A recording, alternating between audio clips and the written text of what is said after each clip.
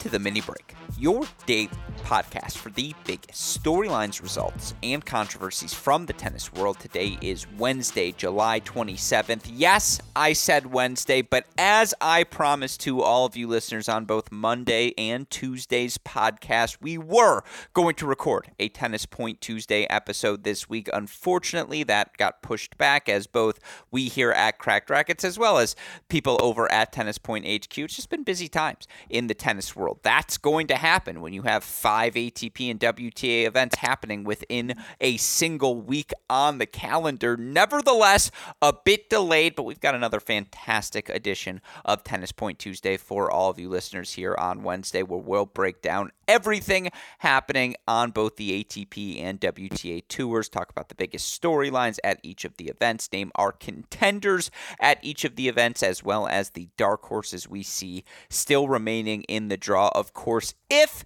it's a Tennis Point Tuesday, you know who's going to be joining me on the other side of this podcast, the man you know as the wizard behind so many things happening at Tennis Point. Of course, it's our friend, Nate Walroth. Nate, welcome back to the show. How are you doing this week? Fantastic, my man. It's coming down the hot stretch with the American hard court swing almost here.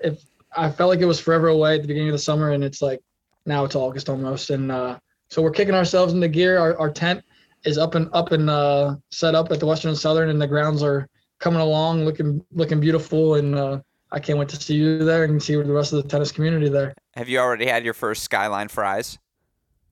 No, I was saving that for when you and I went, bro. Yeah, that way we can do 101 Dalmatians and like eat the fry out of this same fry out of both of our mouths until it gets all the way down and we can take the photo. That does sound like something. We'll do it with the spaghetti as well. We'll go 5-way and we'll slurp the noodle. You know the imagery, fans. Obviously, I feel like everyone's seen that movie. And also, I had to throw this out there. My mom's been listening to our Tuesday episodes, and I always get feedback on from Mom how we're doing, and she was like, "Make sure I meet Gruskin when he comes in town. I need to meet this guy." She really appreciated your Fabio joke from last podcast. She was like, "Nate, you actually had no idea who that Fabio guy was," and I was like, "Nah," but I couldn't ruin Gruskin's joke, and I ended up doing who it was. And I was like, this guy, I've seen this guy before, for sure. That's hilarious. Oh, that's even better that you didn't know the Fabio. Yeah, he was like, what, a 1980s model or something? The guy with the long hair, Fabio. He was, before Arnold Schwarzenegger, that was the guy. Yeah, exactly. That's the great way of putting it. He's an Arnold Schwarzenegger type. That's how I would describe Fabio. But hello to Mrs. Walroth. I look forward to meeting you in Cincinnati. I imagine she will be on the grounds, right? For sure. All right. That's priority one. Forget whatever showcases we're working together or whatever other media things we want to do. That is priority number one for me in the month of August. But yeah, always a pleasure to get the chance to chat with you and you talk about all the things going on right now. Last week it was 4 events, all on one surface. This week we get 2 surfaces for the price of 1. I mean, we've got 3 clay court events, 2 hard court events. The best part is just the return of physicality.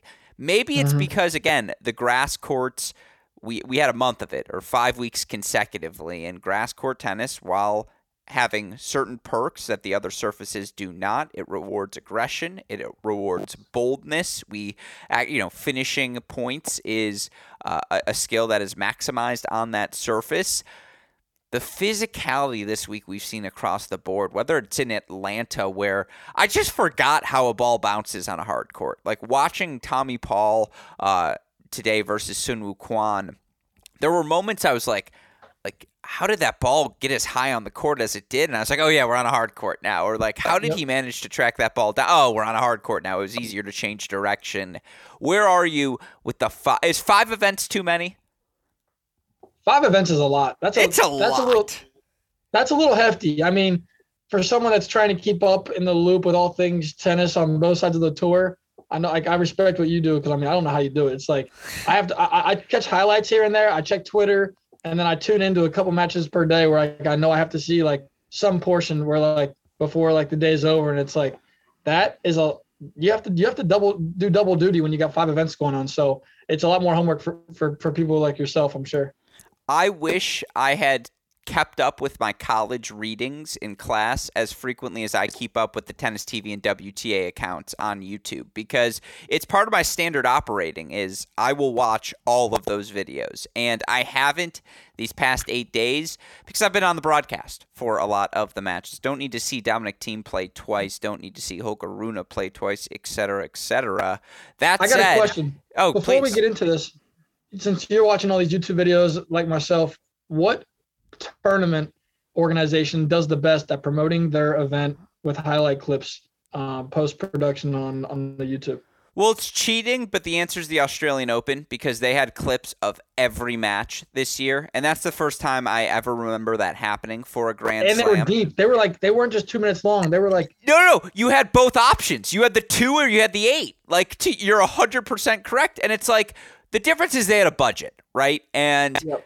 Slams have budgets, and we've gone over the TV revenue before. For slams, the TV revenue is such a massive part of making money, and it ensures that the tournament's pretty much guaranteed to break even between just the TV revenue, the sponsors alone, let alone the gate receipts, etc., all the things that come in throughout the course of the actual event. It's just not the case for 250s, for 500s, and it's often not these tournaments, but Tennis TV and Tennis Channel that are producing the highlights that you're able to watch on YouTube. And again, they just aren't able to dedicate the budgets you would need to be able to do that at event after event. It's pretty cookie cutter. Like, again, Tennis TV has regulated all the videos. You're going to get 2 minutes, in between 2 minutes, 12 seconds, and if it's a good match, you'll get 2:45. And, that's how long you're getting for no more than 4 matches on the Tennis TV clip until you get to the semifinals where it's 4 minutes, and then you get to the finals where it's the full 8 minutes. And the final clips are always good. But it comes down to the rights.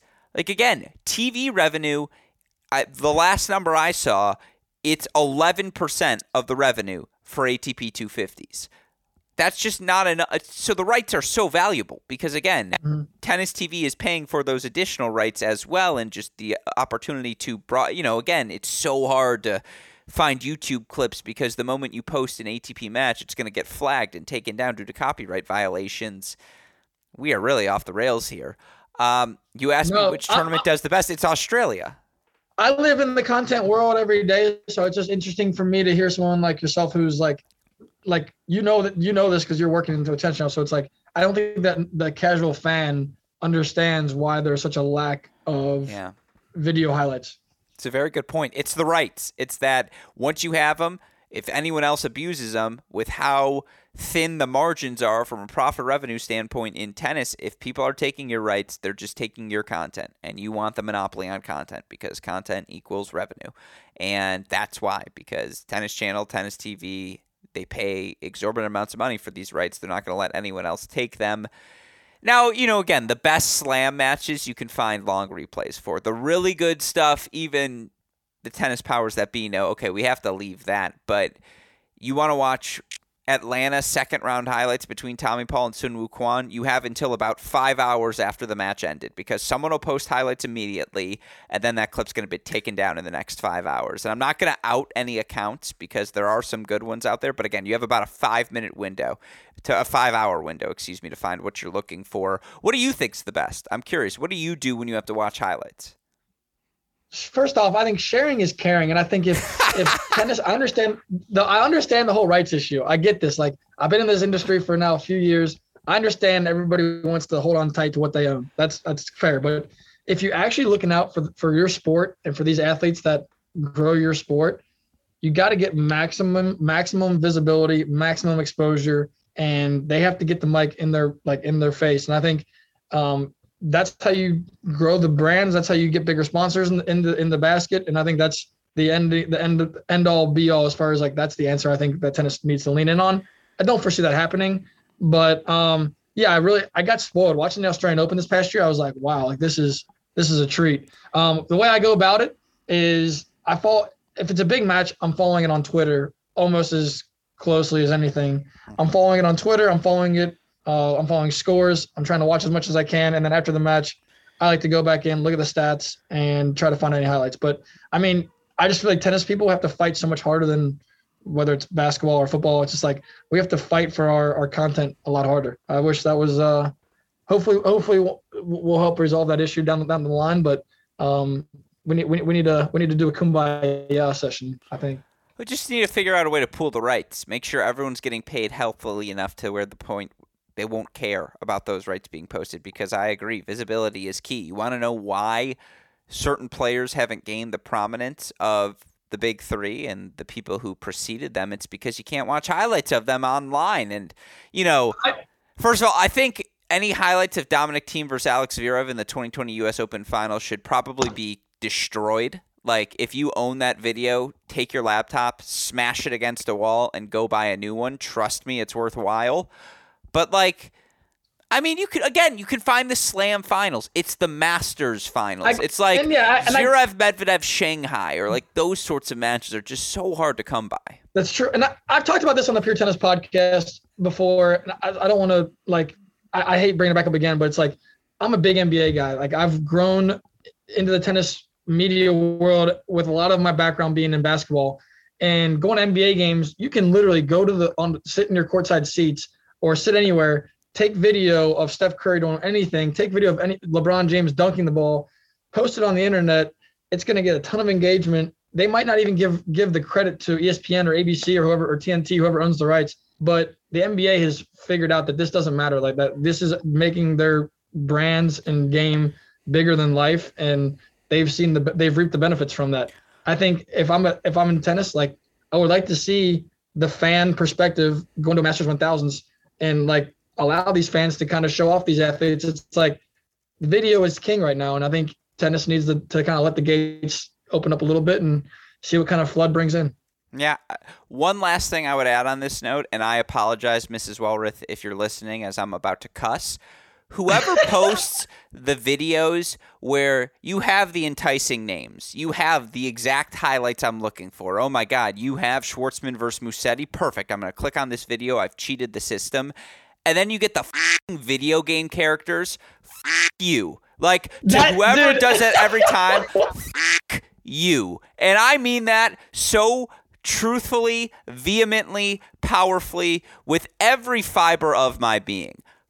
That person. Is that how we're getting around this in the tennis sport? Is we're putting animated caricatures running around hitting, it's like Wii tennis, and I'm supposed to analyze what I'm watching? Oh man, that's some Wii tennis highlights. It happens every time. That is the one thing you will find. And again, I thought my computer just got hacked. I didn't know that was no.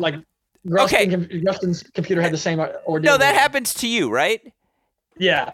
That's for sure. I'm like, this is only my computer. There's no way anybody else clicks on highlights and gets a Wii tennis clip. No, you try it. You're baited every time. You're like, this is the one. This is the one where the person's actually going to have the highlights I'm looking for. And guys, nope. We're sorry for this rant, but as you can tell, Gruskin and I are very passionate about our content. It's a busy week. We're trying to give everyone the updates, and you want to know why. I mean, it's a little easier this week again because I'm fortunate enough to be on the broadcast, but unless you have Tennis Channel and TC Plus, which, by the way, if you're a tennis fan, go get it right now. It's worth it. Trust me. It's hard to follow all of the matches. That's why we here at Cracked Rackets are so grateful we have support from you guys at Tennis Point, because you all have acknowledged fans need a daily show. If you're going to try and follow everything that's happening, you just need to be able to, you're not going to be able to watch all 5 tournaments. You need someone who's going to be able to monitor it full time. And thanks to the support we get from you, we're able to do that here at CR. Of course, everyone knows for the latest and greatest products, tennis-point.com is the place for you. And of course, you use our promo code CR15. You'll get 15% off all orders, free 2-day shipping on all orders exceeding $75. Best of all, a free can of Wilson Extra Duty tennis balls, tennis-point.com. The promo code is CR15. With that in mind, any new things we should be looking for, Nate, as we head to this North American hardcourt swing? For sure. I would say starting off with the big dogs in the market, I would say Adidas and Nike, their launches are out for the U.S. Open. Be sure to check those out. What the players are going to be repping is available to you guys, the new Barricades, new Ubersonics, the new kits. But I want to do a special shout out today for our friends at Uomo. It's a American clothing line based in California. I first saw it in real life in Indian Wells. I thought it really looked clean. It's a high scale clothing line. It's comparable to, I don't know, we can say Lacoste. I think it's just the linen that they use, the fabrics that they use are top of the line. And you see Jensen Brooksby using it. You've got Thomas Burditch using it now. I've actually just been corrected. It's Thomas Burdick, I think. I've been saying Burditch my whole life. So those guys, you got Pat Cash and some other guys using it. But guys, it's a great line. I love the shorts. I love the socks, the tops as well. And so I'm excited to have those guys in our tent in Cincinnati and in the U.S. Open. Gruskin and I will also be doing a live show of some sort. So a lot of fun things coming down the pipeline at Tennis Point. And it's the hot season. So we got Western and Southern U.S. Open and two exciting swings for us. I am very much looking forward to the month of August. It's going to be popping. Cincinnati. Are you coming to Cleveland? Oh, this is the second year of that tournament? Second year of that tournament. Here's the thing. I guess this is breaking news, little announcement, a little tease here for all of you Tennis Point Tuesday listeners. Wow. I'm the MC of the event, so I'm doing the on-court interviews, and I'm doing all these different things. This is not if you're the MC and you're personally inviting me, this is what I'm saying, is if you want to come, just tell me, because I think this is the one time where I could actually be like, yeah, like, he's coming, Tennis Point, do you guys mind? And they'll be like, no, not at all. And so just remind me as we get closer if you're free. What's the date? It's the week of my mom's birthday. So it's around August 25th. Shout out, by the way, podcast listeners. That's also a little tease for you. That's an important day here at Cracked Rackets. Got to keep Dr. G happy. August 20th to the 27th, something like that. Okay. It's in Ohio. I gotta. If I'm coming to Ohio, you got to kiss the ring of Nate Walroth. Like, it's just a must. No, we also coming up in early August. I may be making a trek up to Kalamazoo for the Hardcourt Nationals, which I've been wanting to watch. So that's up in your stomping grounds. I'm infringing on your grounds. I hope to see you up there as well. Do you know? I'll just say it. Now, she hasn't actually done this, but I feel peer pressure from Colette Lewis to go to Kalamazoo because I know she's not going to actually say something, but I know she'll think less of me if I'm not there. And it's like, I got to be there. Like, I have to go for at least a day or two. I just got to find a way to fit it in. All of that said, again, yeah, so many cool things right now at Tennis Point, and there's a whole new lines of gear for just about every brand you're looking for as we all prepare for the hard court summer. And, you know, the designs that work on clay courts, on grass courts, they don't work on the hard courts. So everyone's switching things up. You can find it all over on tennis-point.com. With all of that said, Nate, time to talk about some of the tennis we've got on hand this week. A busy week on the ATP and WTA Tour. 3 ATP events, 2 WTA events. We're going to break them all down here. Go pretty quickly through each of them. I promise no more than 8 minutes on all the events, Nate. That's my promise to you. I'm dialed in. Let's get it. We'll fly through all 5 of them. Let's start in Kitzbühel. That's the tournament I've had the opportunity to view the most of. I've been on the call for each of Dominic Thiem's 2 victories. Started out with a straight set victory for him over 21-year-old Russian Alexander Shevchenko. How well do you know the name Denis Novikov, Nate? Is that a name that means anything to you? Not yet. Should it mean more to me? No, he was good at UCLA, 2012, 13 range, won a Kalamazoo title. Just Alex Shevchenko is a motivated Denis Novikov. And if you knew Denis Novikov, I would have gotten an easy laugh out of you the same way I did in Fabio. You just left me hanging there. That one hurt. Is he older than us? I don't even know. Yeah, no. Novikov is, I mean, if he was 18, he's like a 93, 94 range.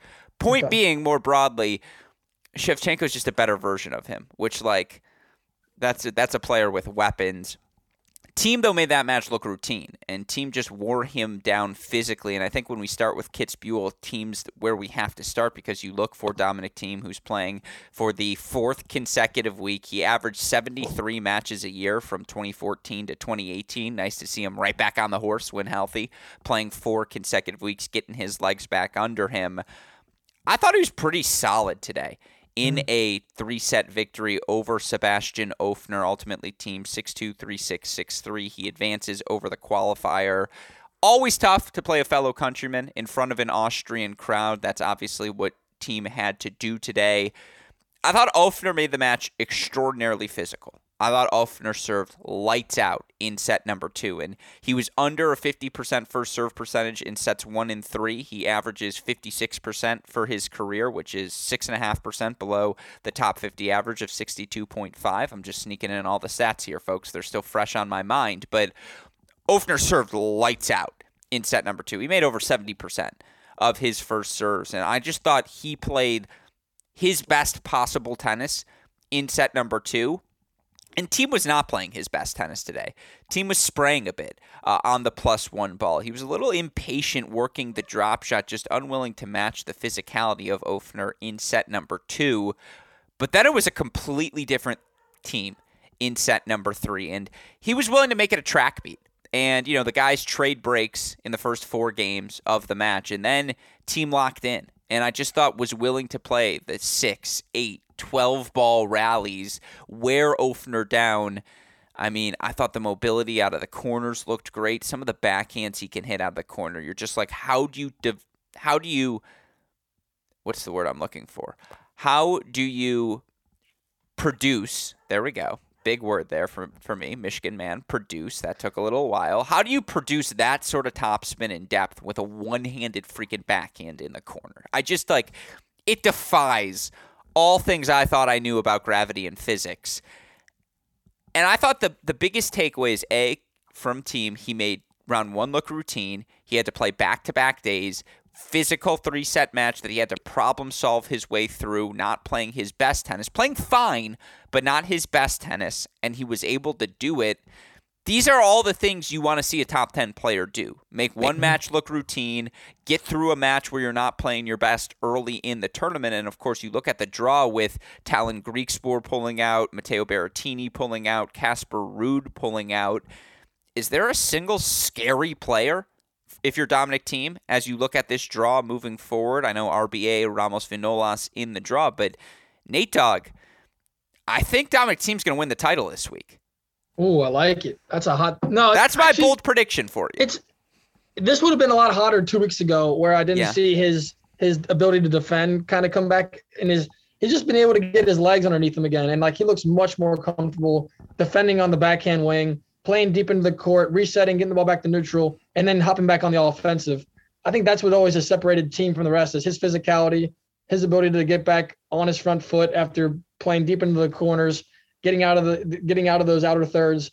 And I think that's where he's finally found his confidence, is he's comfortable playing those longer extended rallies where he might be on defense for 3 or 4 shots before he flips the point.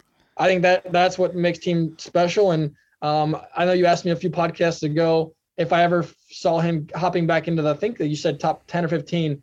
And I just didn't see his two-way game. I saw he was able to dictate when he was hitting the ball well, but when he wasn't stringing it clean, he struggled to play any type of defense, and guys were really kind of pushing him around the court, and he looked a little bit out of sorts, hitting passing shots and making those plays on the run. But the last 2 weeks he's been in action, especially this tournament, he looks much more fluid. He looks like the team that we saw pre-injury is showing glimpses, and that's a positive sign. And I think Thiem had some criticism. Holger Rune came on our podcast and said that he wasn't sure how much Thiem loved the game, which I wasn't sure was fair. I think Thiem is starting to show that joy again on the court, and I think he's just a fun athlete to watch, and it's been fun to watch him figure it out. A couple of things off of that. To your point about his enthusiasm, I mean, Nicolas Massou and his brother Moritz were on him today. They were standing up after every point. You can audibly hear Massou. Let's go, Dami. Come on, Dami. Just point after point after point. Massou just looks like a tennis coach that I want in my corner. I mean, is the ponytail real? It's got to be. He looks like he belongs in the movie The Patriot. I feel like he should have his shirt off somewhere in Monte Carlo just at all times of the day. Just let that ponytail out and just sandals on as he's roaming those streets in the off season. Have you seen The Patriot before? The movie? With Mel Gibson. I'm aware of its presence. I will say looks Mel like Gibson. The bad guy in that movie. Mel Gibson, not a big hit in Jewish households. Just gonna throw that out there. Yeah. Yeah. So Passion of the Christ is not something that was on our hit list. That said, I mean, the real point I wanted to hit on, because I thought it was an excellent one by you, and I wanted to follow up on it. You talk about the legs, and I know I mentioned his defensive skills, But when we talked about will team be top 10 again, it was just could he regain his physicality? Now we're on red clay courts, which has always been his best surface, and he has a little bit more time to do everything. But the sliding in and out of corners, the ability to take his return position, produce as much power as he does on the ball, and now work his way footwork-wise into the baseline and, again, turning defense into offense once more. He did it in a month. Like, he lost first round of a challenger, start of July. He goes quarterfinals in Bostad, semifinals in Stad, and in my opinion is now the favorite in Kitzbühel. And I know Albert Ramos Vinolas, as a lefty with the physicality, that's a final I would love to see. Bautista Agut, I think another good final I would like to see. It's going to be fun to watch Yannick Hanfmann hit the kick serve and volley, try and take time away from Dominic Thiem. But to your, he's like 6'6". He's gonna be tough. Exactly, but to your point, it's just like it's only been a month, and he looks a step and a half faster than he did like in week number 1. And it's just like, well, okay, he's only 28 years old. It was a wrist injury, not a leg injury. There's a world where he's been, and knowing Thiem and the athlete and work ethic that he has, I'm sure he stayed in shape through the wrist injury. It's not like he didn't touch a treadmill or, go climbing in the mountains like Gunther Brensnick and him used to do in his younger days at some point during that injury. Like, absolutely. That's the most impressive part, is that it's been a month and he's much better. And it's like, okay, he's not top 10 yet, but he's certainly top 35. Mm-hmm. No, I think that's one of the biggest storylines of the tour the last 20 days or so, 10 days, is like, I feel like I haven't done a complete 180, but I've definitely shifted my opinion that like this guy is for sure going to find himself back as a seed in slams sooner than later. No, absolutely. And with that said, I promised 8 minutes per thing. We've already done 9 on just Thiem. You look at this draw again, bunch of withdraws. No Ruud, no Berrettini, no Greek Spoor. You do have Albert Ramos Vinolas, and actually things have held up pretty well. It's going to be a very, very fun quarterfinal round of action. Ramos Vinolas taking on Pedro Martinez. Martinez, obviously, good wins for him over Nicolas Yari, Federico Coria, Albert Ramos, another quarterfinal for him. I believe it's his 9th on clay court since the start of 2021. Just ridiculous amounts of success. He's the litmus test for me. If you can beat him, you can be a top 25 player on clay. If you can't beat him, you're just no entry into the dance floor. That's a really fun match. RBA, good bounce back for him. Win over Yuri Rodionov. He takes the always dangerous Yuri Lechechka, who I thought played Casper Ruud even last week. And just like, it was one break of serve in each set. I thought the serve, the +1 tennis he can play, his willingness to go big on the backhand. I like his weapons. Misalic versus Lajovic. Thiem versus Hanfmann. My bold pick is Dominic Thiem's going to win the tournament. My dark horse is that Lechechka might face him in the final. I think it's either a Lechechka team or a Martinez team final. I'm going bold here. What say you, Nate Walroth? What's your prediction for Kitzbühel? Give me Martinez versus Thiem. I really like Lajovic is playing very good ball. So, I mean, if Thiem is a little bit off form physically, Lajovic is going to make you feel that. So, but if Thiem gets by Lajovic, I really think Thiem can take the title, like you said. But did you say Casper pulled out? He did after winning Stad. He was just like, it's shoulder injury, I believe. I mean, he played a lot of tennis last week. That's a bummer. No, it is, yeah. Give me. I don't want to hop on your big pick there. So I mean, no, you can't. I really don't believe. I don't believe in RBA like I did 2 or 3 years ago. That's just not a guy that I think can. But I do love the Spaniard. Give me. I kind of want to hop on the Thiem train. Like I've seen it now twice in a row where I'm starting to trust what I'm seeing. Give me Thiem. We'll go down together. I like it. The safe pick is Ramos. He's just so solid on this surface. And, like, if Thiem doesn't have his legs under him, I don't know how that match goes anywhere. So, again, that's going to be a fun one, certainly, for all of us to enjoy. And, by the way, all those quarterfinals coming up on Thursday. So, Thiem going to have to play 3 consecutive days. That's an interesting note for him as he takes on Yannick Hanfmann. With that said, let's move on now. And the place I want to move next is actually Atlanta. Because certainly always fun to have action here back in the States. The official kickoff of the North American Hard Court Swing. much like we focused on Dominic Thiem when we in that Kitzbühel rundown, how freaking good has Tommy Paul been through his first few matches in Atlanta? 1-1 over Jack Sock in about an hour. 3-3 today against Sun Woo Kwon. You look for Tommy Paul now. It's 3 consecutive 250 events that he's made the quarterfinals or further at. He did it at Queens Club, did it in Eastbourne, now does it here in Atlanta. Of course, made the round of 16 at Wimbledon as well. You look for TP. He's 31st in the points race right now, Nate, and you look for him overall 35th in the rankings.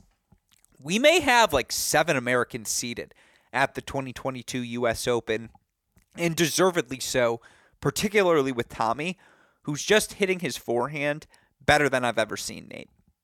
Is his approval rating has to be up there with Diego Schwartzman's. I feel like Tommy, like, how can you not like this guy? He's one of the best athletes on the tour. He's such a fluid mover. He has weapons. He's got the relatable build for us. He's under 6 foot tall. You know, for people that like, it's like the game's getting bigger, but at the same time, it's like when you see a guy like him, you're like, all right, guys that are average builds, 5'10", 5'11", can still be a major factor on the tour. And I think he's shown that. Like, he's got the variety in his game. He's got his backhand is so pure, it's so compact. He has so much control on it with his shoulder. He just puts his left shoulder over the backhand so well. And the forehand is just it's a rocket launcher. So hopefully we get the two buddies, Opelka and Tommy Paul, in the next matchup.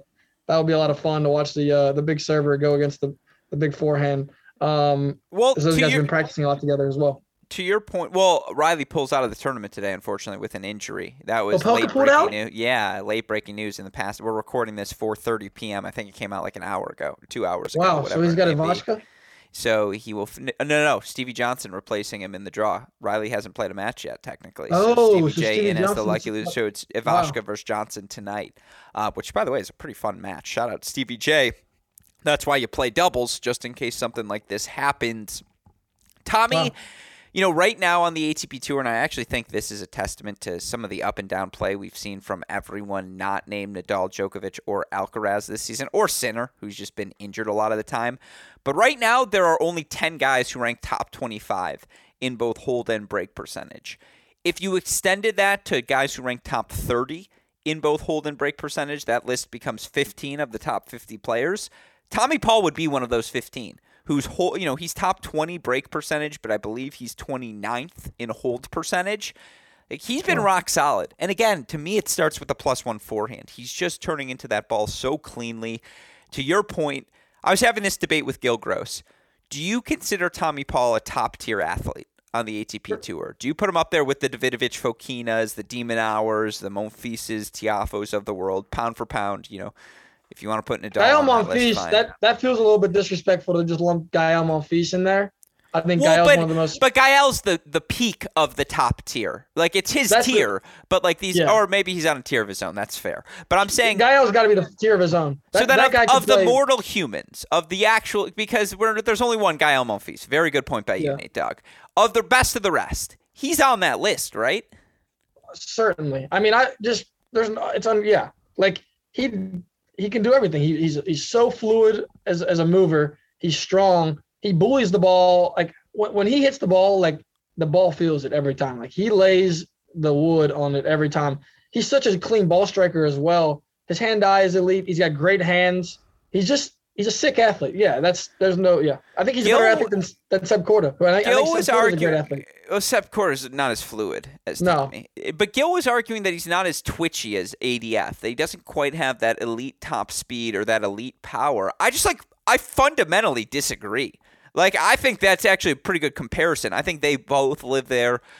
I think Shapovalov lives in that territory from time to time as well. I mean, Francis lives in that territory for sure. I think Tommy's more smooth than Dennis. I think Dennis is a little clunky at times, depending on the surface. No, he's a little thinner too. That's why Dennis is a little bulkier, and I think they're therefore a little more powerful. But I think Tommy can be that powerful, and he's finding ways to channel it more. I mean, Tommy's what, 5'9", 5'10"? He's like, and he's serving like 128. 6'2". Please, he's He's not 5'9", 5'10". Was he 5'11"? He's not 6 foot. He is okay. First of all, people who are 5'11" say they're 6 feet. We both know. He's at least 2 or 3 inches shorter than me, though.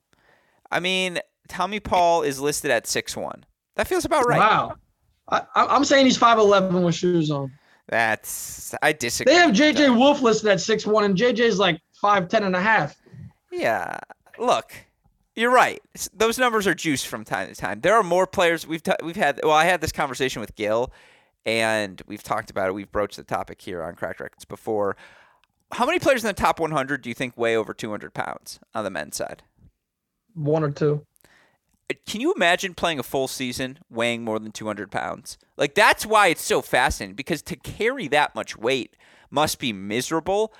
I bet Denis Shapovalov is in the top 20% in terms of weight. Like, he's a big boy of top 100 players. You think Berrettini's listed at like 195 or 196. Dennis is probably listed at like 185. Tiafoe's listed at 165. There's no way. Yeah, right. No when he way. was 14. Exactly. That's hilarious. Yeah, so some of them are juiced. Wow, it's a good day. Sorry.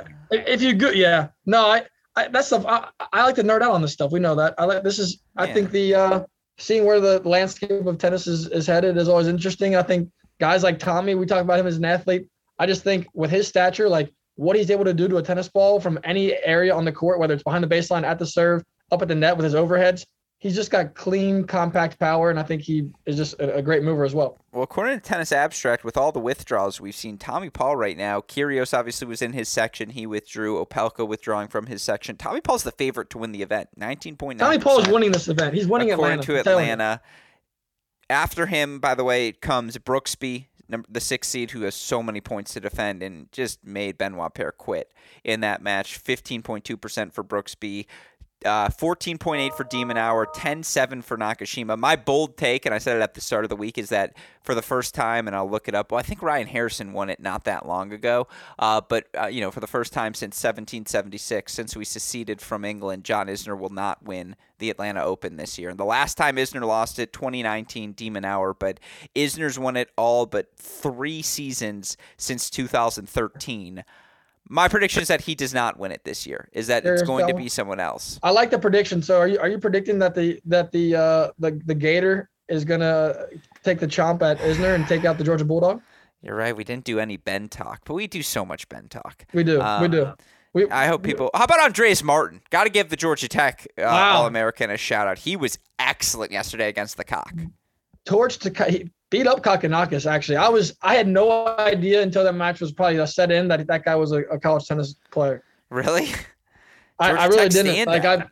He's unheralded. He's really. He probably should have gotten. There was this wild card event in Orlando a couple weeks ago that we were all monitoring. That Riffis and Maloney and all these guys did well in.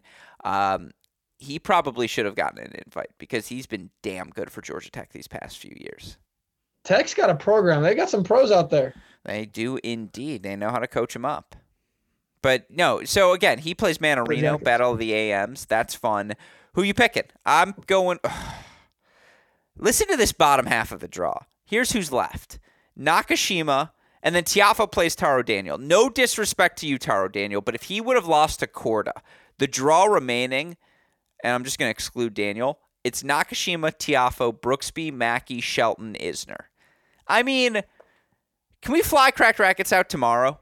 Like, that's the dream. We're back. Where did we just see Nakashima play Tiafoe? Was that at Wimbledon? They didn't play at Wimbledon. Nakashima made the 4th round. He played Kyrgios. Where did they play in round 4. Maybe the French? No, Nakashima played Zverev at the French. The last time Nakashima played Tiafoe was in Miami, 3 sets. Good memory by you. Okay, I know it was sometime kind of recently. No, I would love to see that matchup. I know that's I think Nakashima has looked like a much more confident player on the forehand wing the last couple of weeks. Like, he looks like he's stepping into that a little bit more. He runs around the backhand a little bit more often. That's a good sign for me, is like, you use your height, use your physicality on the forehand ball, and make sure you're pushing guys to the corner. I think he was too comfortable settling for a backhand cross court in the last year or so. So it's good to see Nakashima kind of lean in on that forehand wing, and He's gonna have to dictate if he plays Tiafoe. You don't want to be playing defense. Serves turned into a weapon, and of course Nakashima was a finalist here last year. Nakashima, with those points coming off of his resume, still currently sitting in the rankings at number 67. Look, third round French Open, fourth round Wimbledon. I agree. The serves turned into a weapon. He's holding over 82% of the time. He's above the average of the top 50 players on the ATP Tour. It's a load. All right. You're taking Tommy? Got to. All right. I got to pick first last time, so that's fair. I like watching Tommy's tennis the most. It makes for an easy prediction. I want to see it. Brandon. I believe he can do it. Oh, man. Or am I going to take Francis? You know what? I'm going to take Francis. Francis, get the summer going. Give me the result we need to see.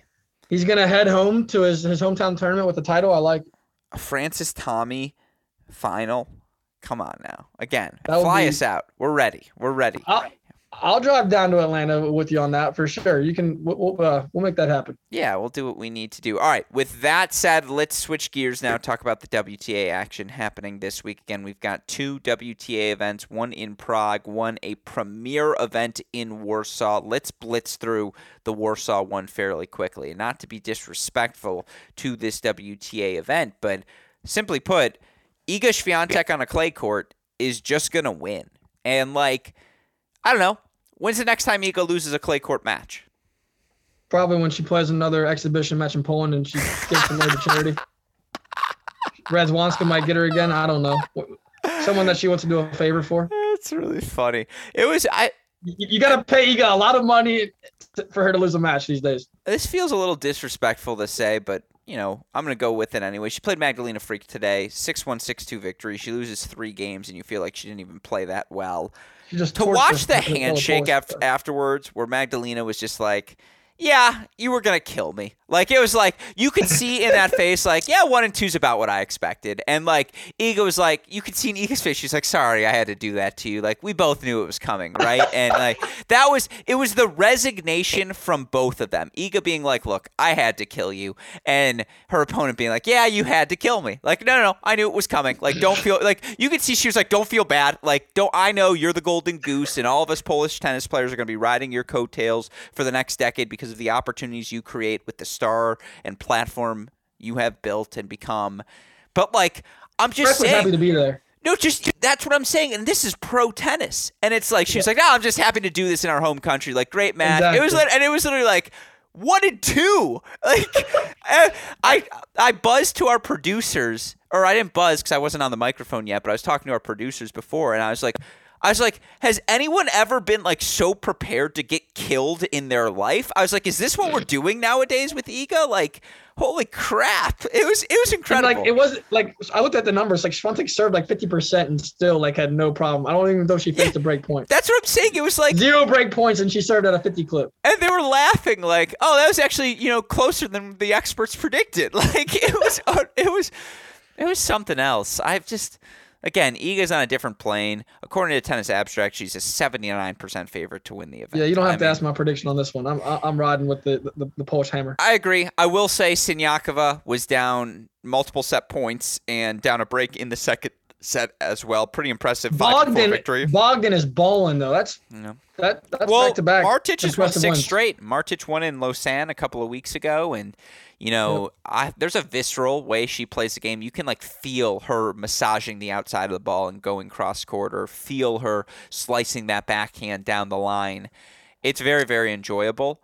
That said, I think Martic is Swiatek's biggest threat, but who in this tournament has the weapons to hurt Swiatek? Caroline Garcia for sure. Sorry, Caroline Garcia, because she's a top 10 server on the WTA Tour, and when she's ripping winners, I don't care what surface you're on, it's just tough to deal with, and she can go out there and swing freely. But Iga just takes cuts at the return on. That's what I'm saying. It's Iga. It's Iga's both wings. She's not blocking balls. We do this periodically after the grass court season, which is obviously the toughest surface to break serve on. She only played 3 matches. What is Iga Swiatek's break percentage this year? How frequently she's breaking serve? 30. Wait. Before you answer, the average of the top 50 of the WTA players, because you should get some context. The average is 36.3. Wow, I forget. Yeah. Wow. Wow, I changed. Yeah. Yeah, Probably like, context for the listeners too. My bad. damn. I should have said that. If I was better at hosting, I would have said that at the start. No, that is. I'm glad you said that because I was gonna look kind of silly there. I was Yeah, definitely gonna sorry, say like, Mrs. Walroth. I almost set up your son for failure. yeah, I Not was gonna gonna let say that like happen again. 39% there, but we're gonna aim north and we're gonna say 56. Okay, shout out to you. First of all, it was at 56.2%. It's Oh, dipped to a meager 54.8%. The next closest person is at 49.1. That gap, 5.7%, is the same gap between the second place player and the ninth place player. So it's like, what are we doing? Like 54.8 would be a record on the WTA Tour for a single season. And let's just say that out loud again. She breaks serve 55% of the time. It's just like, all right, well, I held this time, so I'm not going to hold next time. So I better break because, like, otherwise. And by the way, she's top 10 in both hold and break percentage. Like, she has been that good. She's maybe the only tier 1 player right now on the WTA Tour. Yeah, if Barty didn't picking up. retire, was Fontek's rise to fame as the face of the tour gonna happen like this without Barty? Boy, would it be fun to watch them play because Barty has weapons, right? The serve, the forehand to make Iga uncomfortable. The slice, at least. The slice is dangerous against Iga. Iga would have to, that slice having to sink down on the slice would be tough. Yeah, but can you imagine her hitting her backhand off of the Barty slice on a red clay court, and it's just like ash. It's just like, get ready to run, like, because that's what you're gonna do. Barty had the best hands of anybody that I've ever watched. Yeah. I mean, Barty was filthy. It's a shame because it would have been a really fun rivalry for, if not just this season, the next couple of years as well. But all right, we're both picking Iga in Warsaw, and no disrespect to the other players, obviously, certainly impressed. Have fun over there, guys, but Iga's going to win. Yeah. Enjoy your time there. That's a good way of putting it. I agree with you there. All right. After that, let's move over to the WTA event in Prague. Again, we get Kontaveit, Krejcikova back on court competing once again this week. Kontaveit, a finalist last week over in Hamburg. She's the number 1 seed. This week advanced 0-1 over Gorgadze in round number 1. Good win for Krejcikova as well. 3-1 victory in round 1 for the number 2 seed. Now, we've had some seeds knocked out. Certainly, Kirstea was upset. Mertens upset. Van Uytvanck out due to injury. But the matchup I'm most looking forward to is a Kontaveit-Potapova rematch. I had the chance to broadcast that Hamburg semifinal last week. Potapova, I spoke to you about her at length last week, and I thought she lived up to the billing. She was exceptional. Neskova is a fun young Czech to watch compete against Cornet. Krejcikova just getting her legs back under her. Buzkova, who is probably the toughest out physically right now. Her and Sorribes Tormo, if you put them on opposite sides of the court, would the match ever end? It's a good question. I like Prague. I like this draw. And we're back on the hard courts. What are you seeing, Nate Dogg? Starting at the top, I feel like Kontaveit has continued to she's kind of on that Dominic Thiem game plan where she's trying to find her footing, trying to find her confidence, and kind of get into form before the American hardcourt swing. And she had a lot of success here last year. So I just like watching her play. So I hope she continues to kind of push forward and find her form. You gave Potapova her flowers. I'm going to shout out Magda Linette. I think Linette takes this title. She's has 2 good wins, taking out Mertens and Tomova. I think now she's got Wang next. I think that's a very winnable matchup. I got back-to-back tournaments won by Polish women. What else am I seeing? Elise Cornet, always dangerous. That her against Barbara Krejcikova is a popcorn matchup. So hopefully we get that one in the quarters as well. But yeah, I'm going Magda Linette for this title. I think she takes out Potapova in the quarters. I'll have her taking out. Let's give me Krejcikova. I think you picked Krejcikova last week, right? I got Krejcikova losing in the finals this time to Linette. Well, Krejcikova played much better, I thought, in her first round victory over Blinkova. It just felt like she finally had her feet under her. It felt like the depth of her ground strokes out of the corner was significantly better. I think I'm going to stick with Kontaveit for the second straight week. Bernie P played the perfect match in the Hamburg final, and the lefties won 12 consecutive matches all in straight sets. Yeah, it was a tough matchup because to beat Bernie P, you got to hurt her. You got to hit the ball big into the corners, and like Kontaveit just wasn't quite able to do that on the clay. We're back on the hard courts now. According to Tennis Abstract, even including Ashley Barty, Kontaveit is the third best hard court player in the world right now. If you take Barty out, she's number 2 behind Iga. I don't think that's an unreasonable thing to say. Now, we're not indoors, but Kontaveit cruised in round number 1. She's looked really good these past 5 matches. And so give me the world number 2 to start earning some points as she needs it heading into a pressure-packed part of the schedule. If it's Buskova in the final, she'll cruise. If it's Krejcikova, that's a little tougher. I'm going to go Buskova in my final against Kontaveit in Prague. Wow. I think that's a fun one. Last tournament for you, Nate Dogg. Of course, the ATP event happening in Umag. The big upset on the day. Holger Rune, who now has lost 7 consecutive matches since reaching that 2022 French Open quarterfinal. He was up 6-3 3-all. He won the first 12 of the first 14 points of the match. And then his game just left him. And credit to 25-year-old Bernabé Zapata Morales, who reached a 4th round at the French Open this year, now reaches his first ATP quarterfinal as well. But just puzzling play from Holger Rune continues. And I thought he looked really good. I thought the +1 forehand, he was hitting it inside in, inside out, landing the first serve, hitting his backhand as purely as always. And then after about an hour, 15 minutes, he just lost his level. And again, ultimately a 3-6, 6-3, 6-2 win for Zapata Morales. Now, right now, Jannik Sinner, hour and a half into a 6-4, 4-3 break of serve lead on Jaume Munar. That match is going to finish after we're done recording this podcast. Alcaraz in the draw, Musetti in the draw, Baez in the draw. It's a really fun bottom half, even with Carballes Baena beating Alex Molchan earlier today. I mean, I love this draw. I'm sad we lose Rune. I'm curious your thoughts on him, but where are you at with Umag? I think it just feels like the whole Rune is obviously still very young. Is he 19? He's a baby. 19? Yeah, I think it did impact him with his little fault that he had with his mom on court. Whatever whatever that was as a teenager interacting with his mom, and I think all that stuff. He's an emotional young kid who I think the media stuff kind of impacts him. I think that has had an impact on his results. But I really do think I don't worry about him getting his form back and finding his footing at some point on the hard court swing in the United States.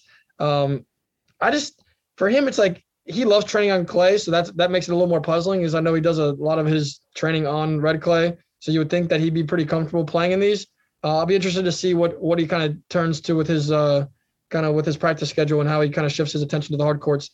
Obviously, Alcaraz, I was thinking that he may pull out with a lot of points coming up in the Western Cincinnati and Toronto and all these other events, but he looks like he's just going to keep stockpiling as many points as he can along the way, and he's not worried about his gas tank. So I thought that was interesting to see him back in another tournament on clay.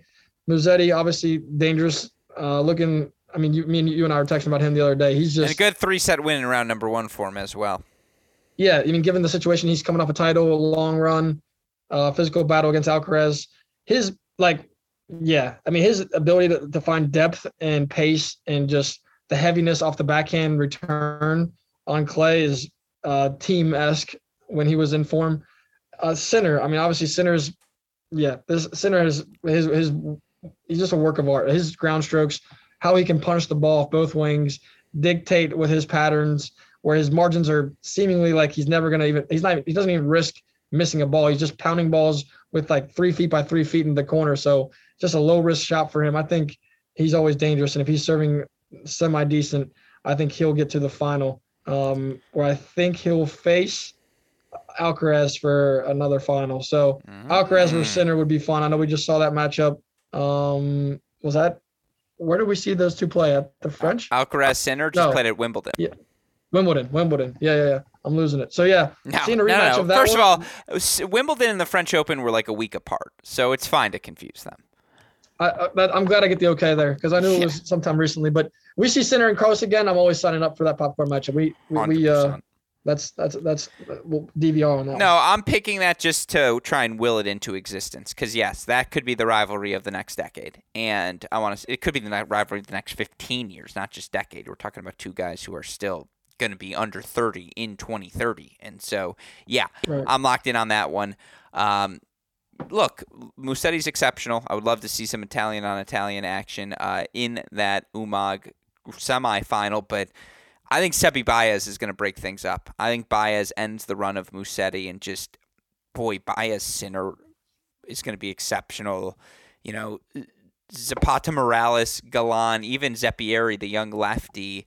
It's a lot to like. There's not a single bad permutation unless, with all due respect, Norbert Gambos makes a run to the title. Because then we're like, come on, Norbert. Mute versus Alcaraz will be fun too. I mean, just everything's good. Yeah. And so, no, I agree with you. I think it's fun across the board. And so, with that said, as part of my everlasting battle with Gil Gross, I'll take Sinner over Alcaraz in the final because I'm Team Sinner and he's Team Alcaraz. With all that said, another busy week on the ATP and WTA Tour broken down here on A Tennis Point Tuesday. Of course, again, for all the latest and greatest equipment, turn to tennis-point.com right now. Nate Dogg, what can we expect over the next month as we gear up for Cincinnati?